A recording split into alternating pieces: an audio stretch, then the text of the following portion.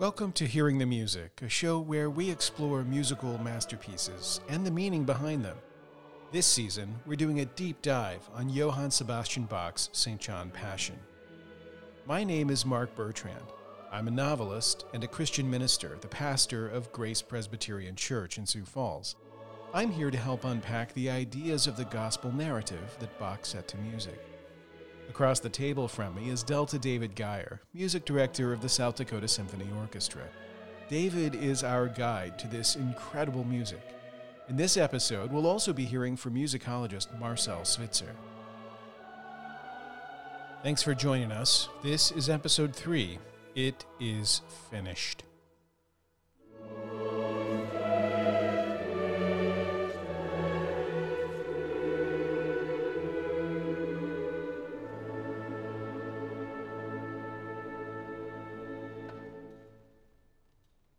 The chorale that we've just been listening to comes immediately after an important moment in the story of the crucifixion, where Jesus, from the cross, has entrusted his mother Mary to the care of John, the evangelist, and said, "Woman, this is your son.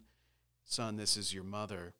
That example of Jesus' thoughtfulness, even in that moment of greatest suffering, inspires the words that we've just been hearing. In translation, the words are these: He took good care of everything in the last hour, still thinking of his mother. He provided a guardian for her.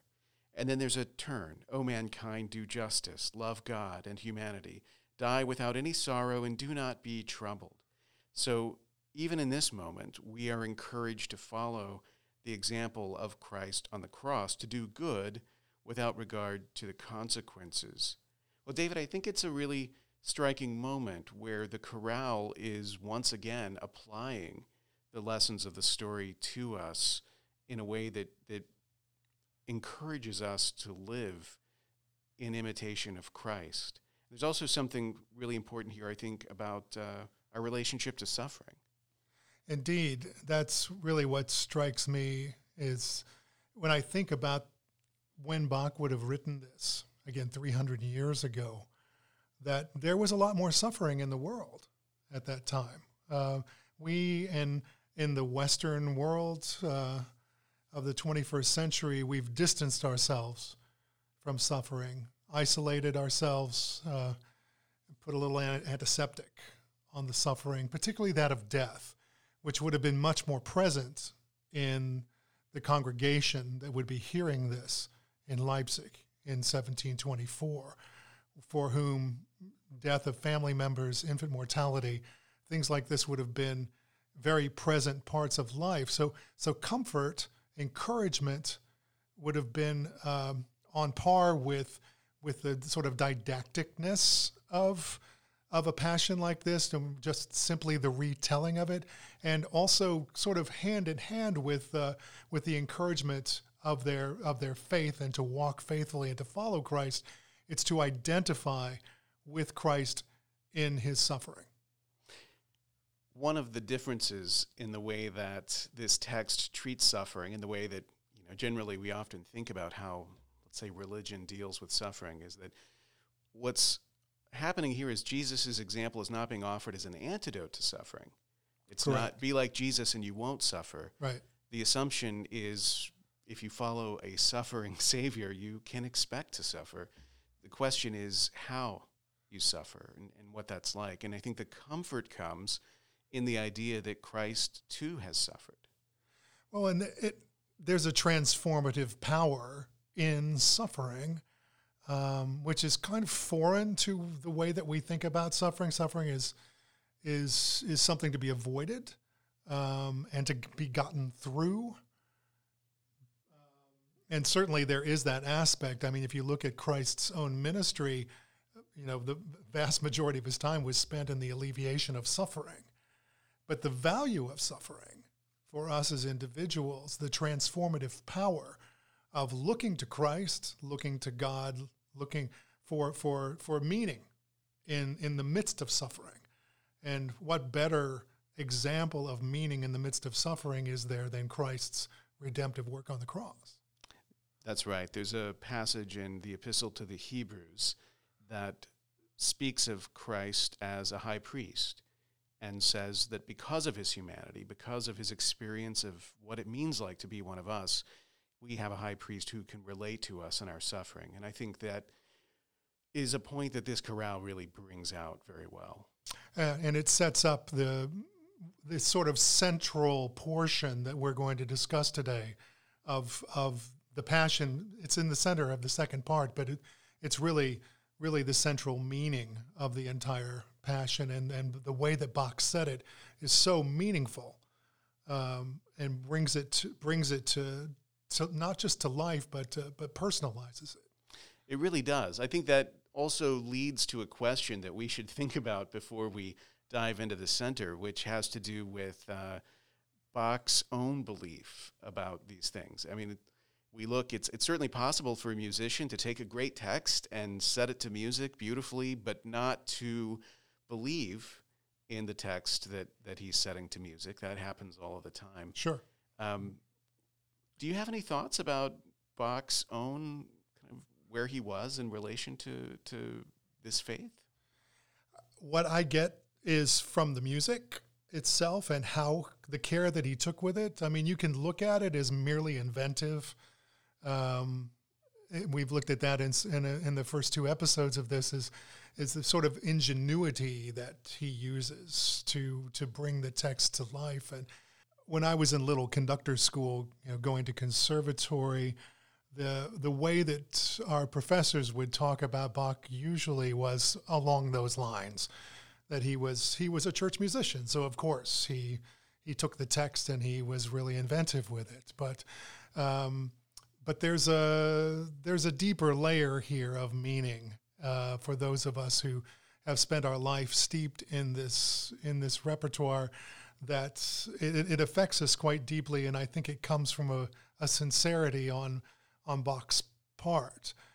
There are some indications, such as the relatively recent discovery of Bach's own Bible, and the notations that he made in the margins of that Bible, and there's been, a high level of scholarship around this. In the 1930s, this Bible was rediscovered and had kind of gone under the radar, and so this is a Bible commentary that Bach possessed in multiple volumes. It was a work put together by a theologian, Kaloff, so they refer to it as the Kaloff Bible. And so it included the text of Scripture and also commentary on that, and is full of underlining and occasionally marginal notes that Bach made himself. And we actually were fortunate enough to speak to a Bach scholar about this, someone who has worked on this Bible and has some interesting observations on this. Yes, my friend Marcel Switzer is a musicologist in the Netherlands, and Marcel and I have worked together in Hungary at the Crescendo Summer Institute for many years now. And as a matter of fact, he's at work right now on a book about Bach and the Holy Spirit. So we asked him for some insight. Marcel was kind enough to share some thoughts. In the study Bible, we first of all find out that Bach was someone who studied the Bible very carefully and must have put quite an amount of time in it. And there we find some underlinings of passages in the Bible from which we actually can conclude that he was indeed theologically very well informed, and it meant a lot to him personally as well. So we have some insight into Bach's faith in general, but one of the questions we were curious about was whether Bach had made choices in the St. John Passion that might give us some insight. So we asked Marcel about this, and he had some interesting observations. But in Bach's time, it became more custom to treat the gospel text actually as a kind of opera, and it was a fashion in his time to stay away from the literal biblical text and to use libretti that emphasize Christ's suffering, and particularly the physical suffering. What is particularly interesting in the St. John Passion is that Bach, at the one hand, takes these famous verses by Brockes over, but there has been some editor at work who actually made the text less violent, and Bach made the choice to take the gospel account from John as the main part of the text. And in that sense, he is, I would not say old-fashioned, but at least traditional. And so the fascinating aspect of the piece is that it is a mixture of respect and awe for the traditional gospel text, and it is contemporary in that sense that it uses these verses by Brockes, but then at the same time, it reduces the amount of physical, violent details in favor of a deeper spiritual content. Thank you, Marcel, for that. We are reaching the heart of the St. John Passion now, Movement 30, which is an aria titled Es ist vollbracht. It is finished. This is a moment immediately prior to the death of Jesus, where he declares these words, "It is finished." The music here is stunning. It's very different in some ways. The text is really important, though. As we approach this aria, we're actually going to do this in a little bit of depth, because that's how important this is. So we're going to look at the first part and then the second part. In the first part of the aria, the text in translation reads, "It is finished, O comfort for the ailing soul. The night of sorrow now measures out its last hour." That text, with all of the emotion to it, is rivaled completely by the music, which is absolutely evocative of these emotions, David, and quite unique for the piece, isn't it? Indeed. So Bach really pares down his forces. For the effect is of focusing on this text. So you have a viola da gamba, you have a lute, and you have an alto voice. And so it's quiet, it's soft, it's slow. The tempo marking is molto adagio, which very slowly. Just, again, sort of laying emphasis on the importance of this text. Pathos is a word that comes firmly to my mind for this aria. We're drawn into this moment, not just the sufferings of Christ, but the completion of his mission, his life's mission at this moment. It's my favorite moment in all of Bach, this aria. For both the A and the B sections of it. So let's take it apart a little bit with the A section, with this text, Es ist vollbracht first. You'll notice that the vocal lines, they descend, as you might expect, like a bowing of the head, an expiration, with the exception of one word, Trost, which is consolation. Right? Es ist vollbracht, O Trost. It is finished. O consolation for afflicted souls. And every time the soloist sings the word Trost, it goes up, which is almost sometimes leaping in terms of its expression, the vocal line, to this moment of, this is something we look towards for our comfort.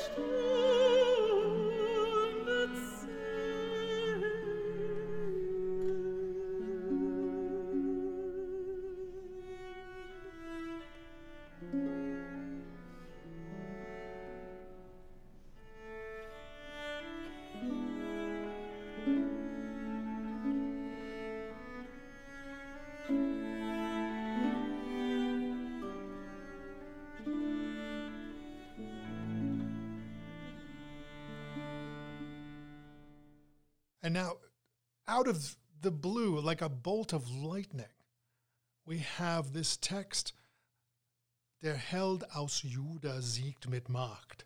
The hero from Judah triumphs with might. Where does this come from? This totally contrasting music, which brings us into another place, and why does it belong here? Der Held aus Juda siegt mit Macht. Der Held aus Juda siegt mit Macht. Der Held aus Juda siegt mit Macht. Und schließt den Kampf, und schließt den Kampf, und schließt den Kampf.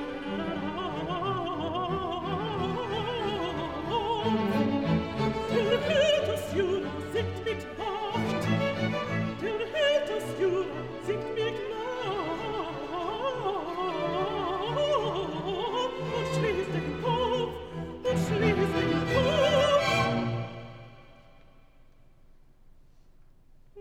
Es ist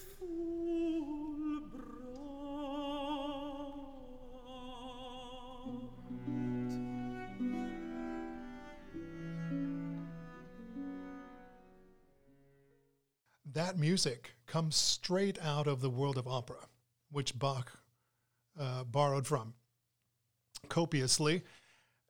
In the world of opera, this would have been called a battle aria, a rage aria. You would expect to find it in Handel's Julius Caesar or something like that. And again, the text is that the hero of Judah triumphs in might and closes the battle. I think this speaks of a really deep theological principle here, that when you pair these two texts and these two contrasting musics and how they fit together, that we have, it is finished, but yet a triumph. It reminds me, Mark, of the theological principle that Christ taught throughout his ministry, that the first will be last and the last will be first, that in death we find resurrection. I mean, the reverberations throughout, centuries of religious teaching are right here in this aria. Yeah, we talk about in theology the contrast between humiliation and exaltation.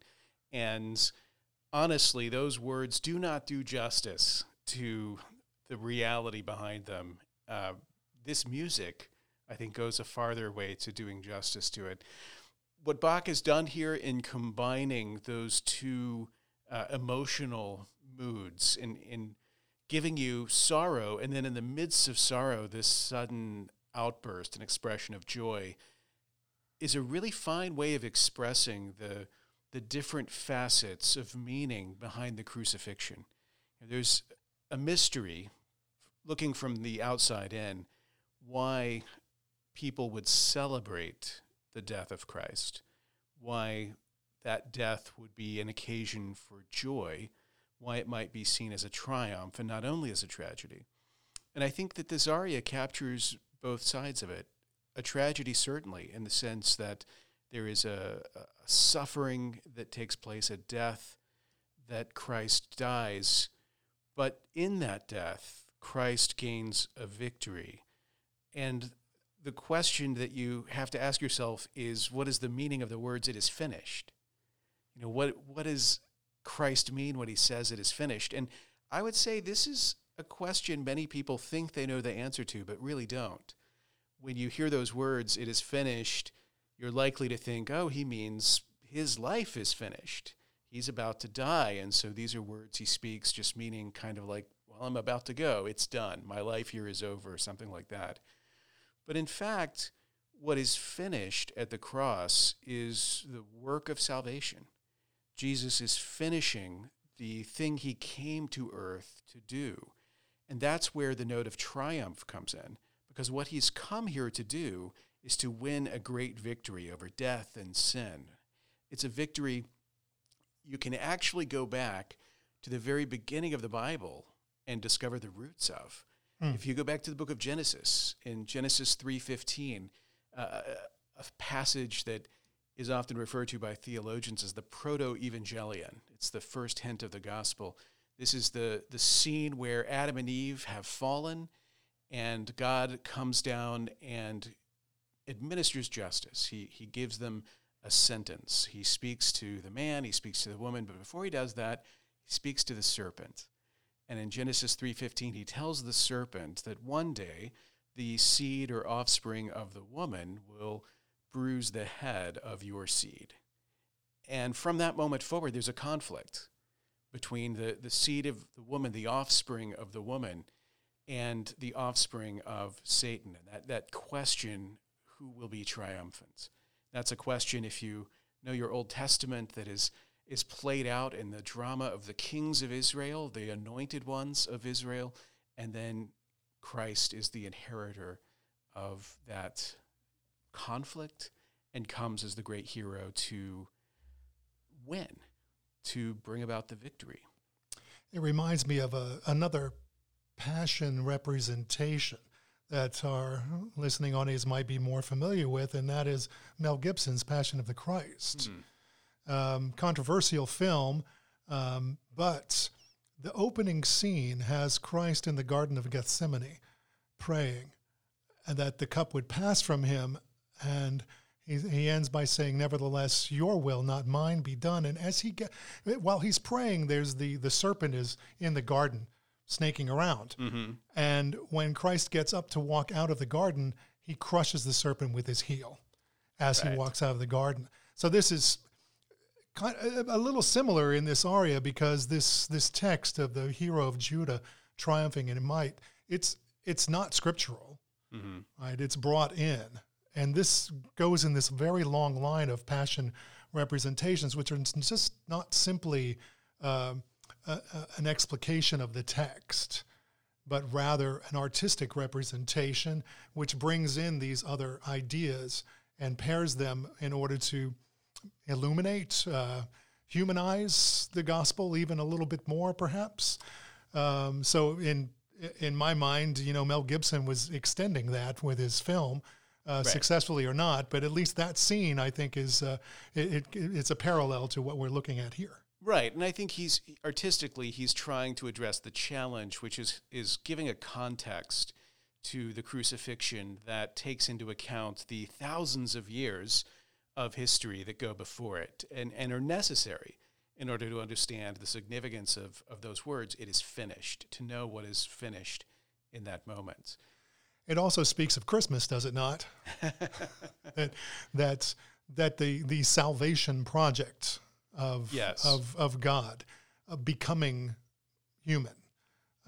We think of Christmas as a nice tale or something warm and fuzzy, but when the prophet says he'll be called Emmanuel, which means God with us, that would be the incarnation. Right. And the purpose of the incarnation was to bring salvation to the entire world.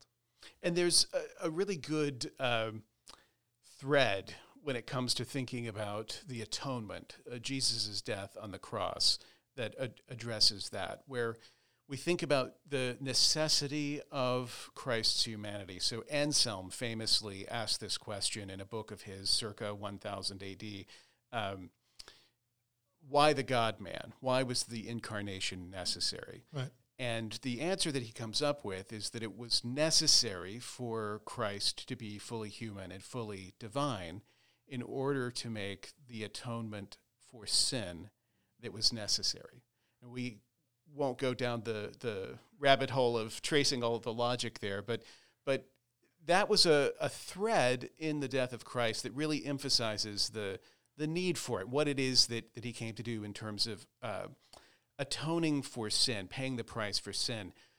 Bach, following the lead of John's Gospel, is really highlighting for us another thread, we get that sense of the atoning sacrifice, but we also get this really strong sense of the triumphant king, right? And throughout our discussion, this question of kingship has been at the forefront. Is Jesus a king? If so, what kind of kingdom is he king over? That sort of thing. Now we see the kind of king he is, a king who triumphs over death, which is the enemy of his people. And he triumphs over death in his own death, which is a 17th century theologian, John Owen, who wrote a book about the atonement, the title of which is The Death of Death in the Death of Christ. And I think the title alone encapsulates that sense of triumph, that the hero of Judah has triumphed over what? Over death.